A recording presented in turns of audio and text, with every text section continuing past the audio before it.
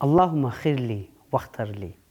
Oh Allah, choose for me and select for me.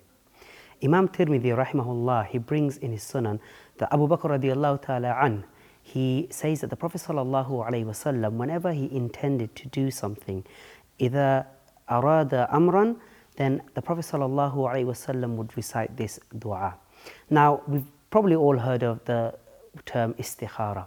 We have Salatul Istikhara, the prayer of Istikhara, the dua of Istikhara.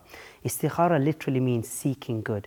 And the way we do this is we perform wudu, as Prophet ﷺ mentions in a hadith narrated by Jabir bin Abdullah, which is in Bukhari, where we perform wudu, ablution, and we pray 2 rak'ah salah.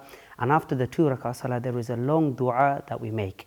Now, one may perform Salatul Istikhara for things like, should I get this job, or shall I buy a house, or shall I not buy a house, or sometimes for marriage purposes as well. Of course, we know that you shouldn't do istikhara for deeni matters, for religious purposes and for religious worship. However, for worldly matters, should I get this job, should I buy a car, or should I go for this car or this house?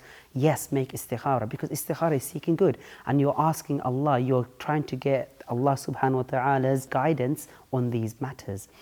But did you know that actually there is even a shorter dua that we can recite? You know, sometimes when you're walking in the shopping center, or you've gone into a grocery shop, or even at home, and you're undecisive, shall I make myself a tea or a coffee? Shall I get this chocolate or this one? Shall I go for this crisp or that crisp?